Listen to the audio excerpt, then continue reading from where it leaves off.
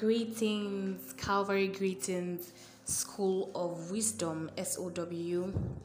My name is Owahimejiri Ethosa, and I have been given the privilege of doing a short teaching on identity. And I'm so grateful to the leaders at School of Wisdom for this opportunity. I pray that as we speak on identity in light of all that Jesus has done for us, I pray that the eyes of our understanding will be enlightened, that we may know the hope to which we have been called and the riches of his glorious inheritance in the saints. I pray that as I open my mouth, words be given me to declare the gospel of Christ fearlessly and boldly. I pray for insight in the name of Jesus. I pray for light to permeate the heart of all those who are at the sound of my voice. I declare that the anointing of God soaks you and envelopes you right now. In the name of Jesus, I declare that you are overshadowed by the power of the Holy Ghost. Hallelujah. I pray that you are more in touch with the consciousness of yourself as the temple of God by which he dwells. Ragos in Tamadosh, Brentelabaya, Fusonteria Bagas, Necrutene Bariagos, Entedoshi, Vratana Malias, Embrandilocodos, Evreconda Adrian Agash. Thank you, Jesus. Thank you, Lord. I believe that there will be healing, we'll be healed of ignorance, we'll be blessed, we'll be strengthened, we'll be encouraged and lifted in the name of Jesus. Amen. Okay, so identity. I like to define any concept or topic that I am going to be taking. I just like people to know the basic, idea of what each topic means, each thing, whatever it is. So identity, my first go-to dictionary is Merriam-Webster, not Longman.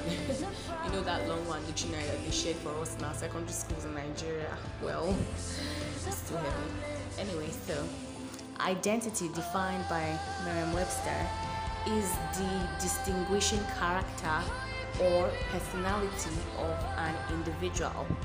The key word there is distinguishing character. Distinguishing. It is distinct. It is unique to you. Alright? There's another definition that says sameness. Sameness in all that constitutes the objective reality of a thing. This one's really so much grammar. But then there's another one that says the condition of being the same with something described or asserted. That one really works well with me because I'm going to be describing or juxtaposing you side by side with Jesus Christ. And so when you look at Jesus, you look at yourself. You look at Jesus, you look at yourself. You look at Jesus, you look at yourself. The more you are in touch with your identity, it's like looking at a mirror. You cannot see another person, you only see yourself. The fourth definition of identity is the state of being exactly alike. Oh my gosh, exactly alike. The state of being exactly alike. I want to remind us at this point that if I'm talking about identity, I am talking about identity in the light of all that Christ has done for us and no other person. Christ is the author and finisher of our faith. He's the one that we're looking to, right? We fix all our gaze on him.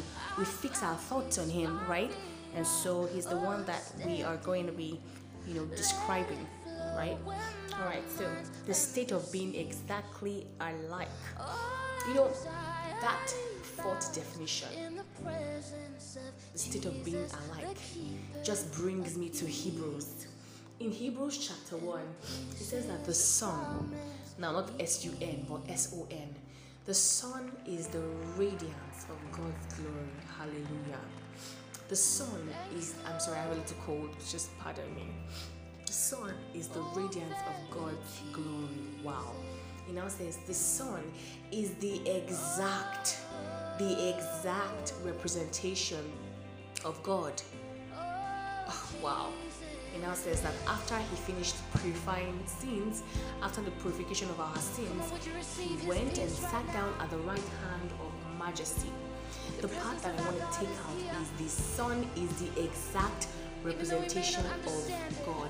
When people come visiting or they see you for the first time, and you happen to stand beside your parents, or your siblings, and you're like, you're a carbon copy of your mommy, did she vomit you?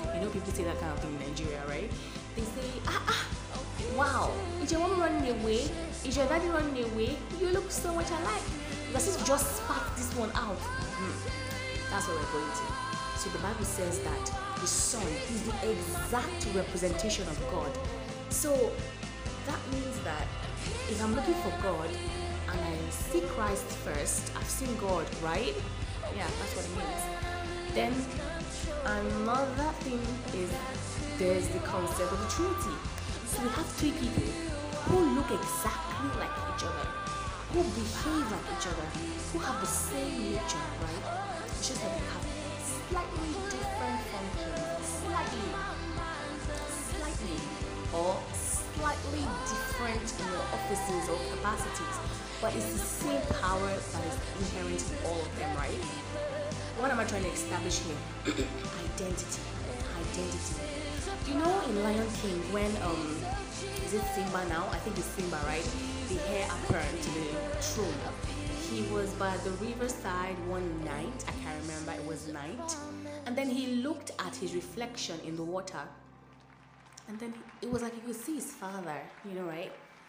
So that means that if Jesus goes by water right now, and he looks in, if he's going to see a reflection, he's going to see the reflection of God. Wow. Okay, so now I'm talking about Jesus God, reflection, water, this and that. How do you come in, right? This is how you come in. When you talk about branding, can you remember slave trade?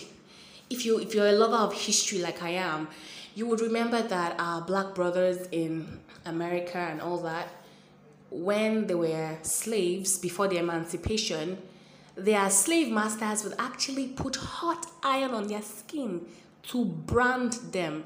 And so this hot iron would contain their initials. And so, for example, if I'm a master and my initials are P.O., I would imprint P.O. on the iron, right? I would imprint P.O. on the iron, and then I will print it on. So P.O. would be branded on the skin of that slave. Branded on the skin of the slave. Wow, so painful. But then it was just for identification purposes. They thought that the black man, we all looked like each other. And so just to differentiate, or as a seal of ownership, they would put their initials on the slave skin. That's what Jesus did for us. That's what God the Father did for us. You know how I know? It says in Ephesians 1 that he put his seal of ownership in us, the promised Holy Spirit.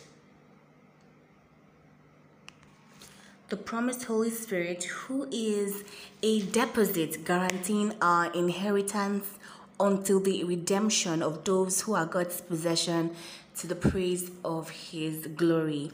Now, back to slave trade. So when the master put his initials on the slave's skin, there's this kind of ego boost.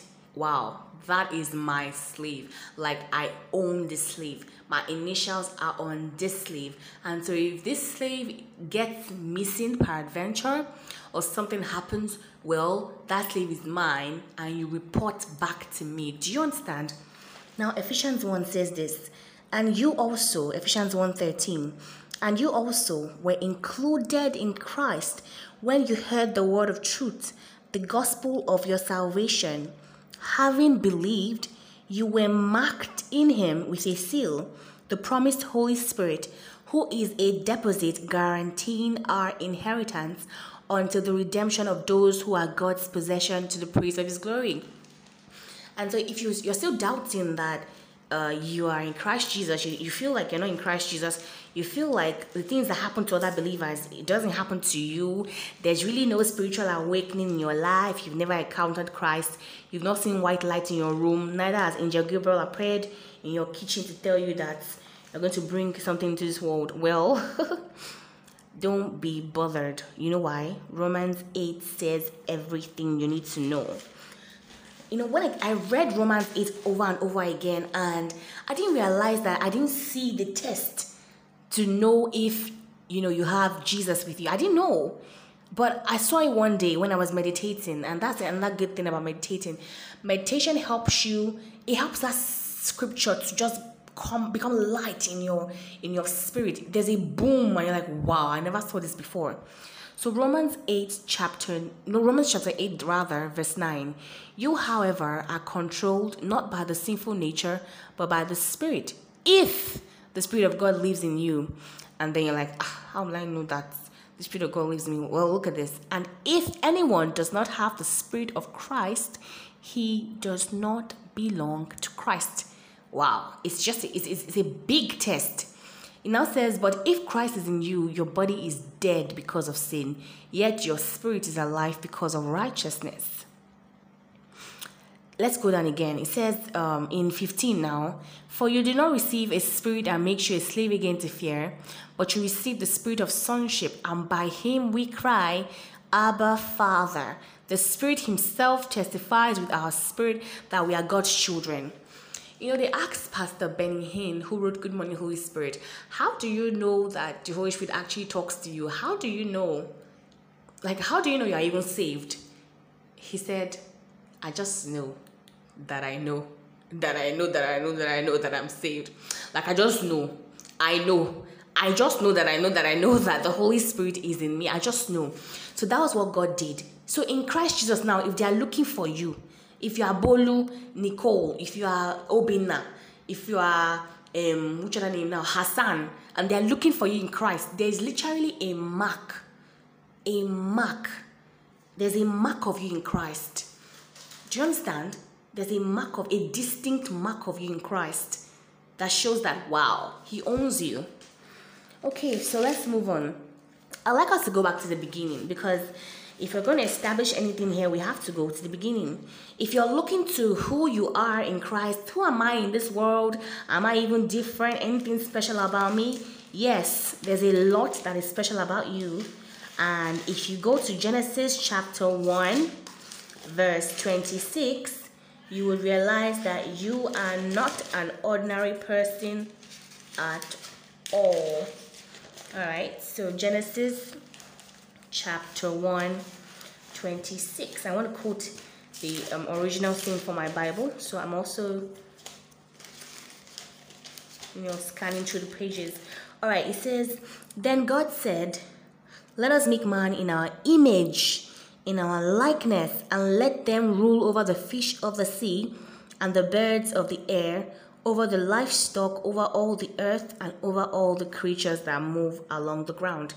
If you want to know who you are, you need to know who made you. You need to know why he made you. That will give you a perfect picture of who you really are. And so, who are you made like? You were made like God. You were made in his image and after his likeness. So what happened? When God gave the law to Moses and his people were supposed to follow 10 commandments, some ordinances, and give peace offerings, sin offerings, there's a priest that goes to the temple, he sacrifices for you, he pleads to God on your behalf and all that. That was the way it happened under the law, right? But under grace, things are different. It's a new dispensation. Under the law, the ministry under the law was the one that brought men to death, was the one that condemned men. But the ministry under the new covenant is the one that brings righteousness. It has a surpassing glory to the ministry under the law, which was even fading. It is the ministry of the Spirit, right? And so even then, under the old covenant, those who stared steadily at the face of Moses, when Moses' face was reflecting the glory of the Lord, well, their minds were made dull. They could not understand anything. If you read 2 Corinthians chapter 3, you understand what I'm saying. They really couldn't make sense of the glory of God. They couldn't. And when the old covenant was read, even till today, their minds are still made dull. You know why? Because there's a veil. A veil covers their heart. And the Bible says that nothing can take this veil away except the Lord Jesus Christ. It now says that if anyone turns their heart to Jesus, they have the veil taken away. Right? We're getting somewhere. It now says, 2 Corinthians chapter 3, it says, now the Lord is the Spirit, and where the Spirit of the Lord is, there is freedom. It now says, we with unveiled faces. I hope you can see that there's a juxtaposition of the old covenant and the new covenant. It now says, we, the we being referred to are the beneficiaries of the new covenant, you and I. We're still talking about identity and we're getting somewhere. It says, we with unveiled faces now behold the Lord's glory, and we are transformed, right, into his likeness with ever increasing glory from the Lord who is the Spirit. So watch this. You're looking at something. You're looking at something. You're looking at something. You're staring steadily at something. But this thing is a different thing. It's a better thing. It's a better covenant. It's a better blood, right? It's the new covenant kind of thing. You're looking at it. You're looking at it. You're looking at Jesus. You're beholding his glory. As you behold something, you become that thing. You begin to reflect that thing you're beholding. You begin to reflect that thing that you're beholding. As you're looking at Christ, as you're beholding his glory, you're getting transformed. Your mind is healing. Everything is being renewed. You are being healed of ignorance, healed of sickness, healed of disappointments, healed of throwing pity parties, healed of addiction, healed of sin, healed of low self-esteem, healed of any bad thing, that slows you down, that is a clog in the wheel of success in your life. You're just healed of it. Why? Because you're beholding the glory of God. And you're being transformed into ever increasing glory, my God. So this glory is not even static. This glory is dynamic. It's dynamic. As you continue to behold, it becomes better. You behold, it becomes better. You behold, it becomes better. It now says, where the Spirit of the Lord is, there is freedom. So as you begin to behold the glory of God, you begin to have a sharper knowledge of who you are. You now know that you're a glorious person. You now know that you're transformed into ever-increasing glory. You now know that, wow, you see, my competence does not come from myself. It's not something that I can claim by myself. No. The confidence I have is the confidence in Christ before God. Wow. You now understand that, okay, God has made me a competent minister of the new covenant. Oh, wow. Wow, wow, wow. That's when we can now connect to Peter, where Peter says that I'm a chosen generation, a royal priesthood, a holy nation, called forth to declare the praises of the one who brought us from darkness into great light. Then he now says, before you were not a people, you were not God's people, but now you are his people. I'm like, oh wow. That sense of belonging is very important. So I belong to God's household. Amazing. You now see Ephesians 2 towards the end, where he says that Christ came to preach peace to those who were far away and to those who were near. You now realize that I am a member of God's household, a member of this big family, built on the foundation of the apostles and the prophets, and with Christ Jesus as the cornerstone. You pause. Okay, this is getting real. You hear again that in him the whole building is joined together and rises to become a holy temple in the Lord. And in him you two are being built together to become a dwelling in which God lives by his Spirit. Boom. You realize that, okay, I'm holy. Wow. I'm the righteousness of God in Christ Jesus. And you see, it's not possible to understand who you are if you don't understand what Christ did for you on the cross. What Christ did for you on the cross was the doctrine of substitution. That's what he came to fulfill. He came to replace you. And so you do not have to suffer again in this life. You don't have to suffer sin. You don't have to suffer sickness. He came to prove that a man in the flesh, heavily assisted by the Spirit of God, can actually live a victorious life on earth. He came to defeat the devil and defeat death. He gave death its final blow. And so death doesn't have a victory today. Death doesn't have a sting today. A believer can walk on this earth and live a victorious life free of sickness and sin. Wow. Oh, just wow. So when you go to Philippians, right? Philippians 3, chapter 2. Philippians 3, chapter 2. You see Paul start to open up on who we are. He says, watch out for those dogs, those men who do evil, those mutilators of the flesh.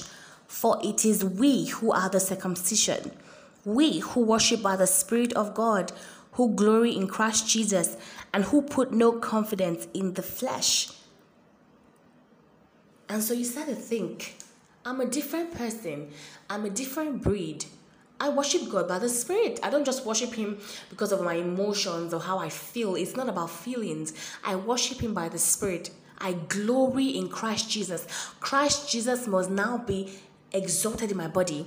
And when Christ Jesus is not only your Savior but your Lord, that means two things. It means that He has saved you and He continues to regulate you. He continues to define your choices. Christ is the reason why you say the things you say. Christ is the reason why you dress the way you dress. Christ is even the reason why you eat the way you eat. I'm telling you, Christ is the reason why you do everything you do. Christ is the reason why you wake up in the morning and say, you know what, I'm going to live today for Christ. I'm going to declare the scriptures. I'm going to say confessions of faith and let the universe hear me. I want to be aligned with everything that Christ is doing right now. I want to be aligned with everything that God is doing right now. And if I'm sent to Africa and I'm going to be an agent of change, I'm not going to be an agent of change because the world is clamoring for it or because CNN is looking for superheroes. No, I'm going to be an agent of change because that's who I am. Because God makes His own appeal to the world through me. I am an ambassador for Christ. I must represent. I cannot fall His hand. I can't. And so when Ephesians is saying through Paul that do not involve yourself in unwholesome talk, coarse joking, foolish talk, obscene things, vulgar words. Don't do those things. Don't talk like that. Why? Because these things are not of people that are of God. People that do these things cannot inherit the kingdom of God. Paul says it all the time. If you read Paul's epistles, he takes time out to list the obvious, signs of a sinful spirit. He does that, the sinful nature rather. He will juxtapose the fruits of the sinful nature and the fruits of the Spirit. And so Paul will say that in Galatians 5, he will say, see guys, it is for freedom that Christ has set you free. So stand firm and do not let yourselves be unburdened by the yoke of slavery. He will now say this. He will say, look, the signs of the sinful nature, they are obvious. Sexual immorality, debauchery, corruption, dissension, faction, hatred, envy, fits of rage, selfish ambition. He will now say, and I've warned all of you not to live in this way. Anyone who lives in this way cannot inherit the kingdom of God. As in categorically, they cannot inherit the kingdom of God. And Paul is not the type that just talks about the problem. No, the Spirit of God through him will talk about the problem, address the whole issue, and then back it up with the solution. He will now even tell you that this is why you should do these things, because of doctrine, because of what Jesus Christ did on the cross for you. And so he says the fruits of the Spirit are love, right? Joy, peace, patience. Sometimes you can see patience as forbearance, patience, goodness, kindness, faithfulness, gentleness, and self-control. He now says, against such things there are no laws. He doesn't end there. He says, those who belong to Christ Jesus have crucified the sinful nature with all its desires and passions. Ragadosh imposing tilabaria goes. This sinful nature thing, it covers everything. It's a big umbrella covering a lot of things. Lies, sexual immorality, and all those signs of the sinful nature that Paul listed above. This thing covers everything. So we all belong to Christ. We were included in Christ when we heard the gospel of truth. When we heard the word of truth, which is the gospel of our salvation. That is when your freedom came. That moment when you believed in your heart that Jesus Christ is Lord and you confessed with your mouth, that was when you're included. Sharp. And then when you're baptized with the Holy Spirit, that deposit is in you. It guarantees you that you have hope in the afterlife. Jesus did not promise us a life, devoid of trouble, but he said, I'll leave you my peace. And peace is a promise he keeps. And so when in Philippians, Paul says, do not be anxious for anything. In fact, it first starts like this. It says, rejoice. Rejoice again, I say, rejoice in the Lord. In Philippians 3, he said like this. He said, finally, my brothers, again I say, rejoice. Rejoice. And it doesn't cause me trouble to say this thing to you again and again. It's for your safeguard. I'm like, wow. How can Paul be saying this? Because in Corinthians, he just finished saying that we were imprisoned, we were beaten, we were harassed, we were threatened, we were insulted, we slept in hunger, we were working so hard. This is the same person that is saying rejoice again. He now says, look, I know how to live in plenty. I know how to live in little. But I'm strengthened in everything through Christ Jesus. And God supplies all my needs. But he says, rejoice. Again, I say, rejoice in the Lord. He now says, let your gentleness be evident to all. Identity, right? Because this is how you behave now based on what Christ has done for you. He now says, the Lord is near. Do not be anxious in anything. And I'm like, okay, if I'm not anxious in anything, then there must be something I'm doing in everything. He now says, but in everything, with prayer and supplication, sprinkled and laced with thanksgiving, make your requests known to God, and the peace of God that transcends all understanding will guard your hearts and your minds in Christ Jesus. Hallelujah. This really, it just really blew me off when I read this thing. You know why? I started to imagine, okay, so I should not be anxious, but in everything I should actually pray to God and present my supplication in thanksgiving, right?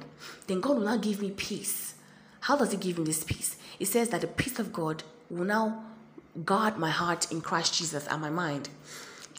When something guards a thing, you just think about the medieval times, those Roman soldiers, the strong ones, or even the Spartans with all their shields and everything. Think about them surrounding their king and protecting him. You know how they shield themselves and do a formation? It is so beautiful, it's so strong. That is how the peace of God literally guards our heart and mind in Christ Jesus. There's a formation, there's a shield. You're just unbothered, you're just not stressed. It's not that life is not stressful, though. It's not that there are no hardships or tribulations or trials, but peace just rules your heart. You know what rulership is? As in rules your heart. A peace dictates to you how you must feel. Peace is now your new ordinance. Peace relates to your identity. It relates to your identity. So, we can't fully, go around the topic of identity in 30 minutes. But I'll recommend some books for you. There's Search for Significance by Robert McGee. There's Good Morning, Holy Spirit by Apostle Benny Hinn, or rather Pastor Benny Hinn. And there's Battlefield of the Mind by Joyce Meyer. These books help you to establish your identity, but the foremost thing is that they point you to the Word of God, which is the real content for identity. And I told you, we've been saying this over and over again, that the Spirit of God is now in you as a deposit. The Holy Spirit is the number one person that will help you establish your identity in Christ Jesus. He will point you back to Christ because the Bible says that he will remind you of all that Jesus has said. He is the Spirit of truth. I like how Corinthians put it. It says that the Spirit searches all things. The Spirit knows all things, even the deep things of God. In that depth of God is your identity. In that depth of God is everything. Is all your coordinates, your logistics, your dynamics, your setting up, everything. And the Holy Spirit is there to reveal it to you.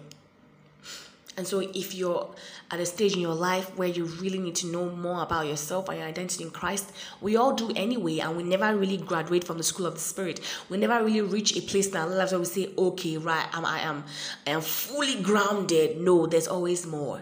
There's always more. Of course, there are stages of maturity and all that, but there's always more. And so right now, I commit us to God right now. I submit our hearts to God right now. And I declare that peace rules our heart. Peace rules our heart and guides our heart and minds in Christ Jesus. Every single day we are a step ahead, or a step forward in coming to terms with our identity, in fully embracing who we are. We are the righteousness of God in Christ Jesus. We are the real circumcision. We are the ones who glory in Christ Jesus and who put no confidence in the flesh. We are the ones who worship God in the spirit. We are royalty. We are royalty. We have a gentle and quiet spirit, which is of great worth and value in the sight of God. Prendos ivranto regebash into braliakas imprandovos. Holy Spirit, everyone that listens to this message and at the sound of my voice, help them, Father, to be fully established and grounded in who they are in Christ Jesus. Oh, Holy Spirit, thank you for lavishing them with your love. Thank you, God, for lavishing us with your love. Thank you, Holy Spirit. Our eyes are enlightened to see and know who we truly are. Thank you, Jesus. We love you, Lord Jesus. For in Jesus' precious and mighty name we've prayed. Amen. I celebrate you so much because I know that God is doing something wonderful in your life and that He will do a quick work and cut it short in righteousness. Thank you, School of Wisdom. It's been a lovely time with you. God bless you. Bye.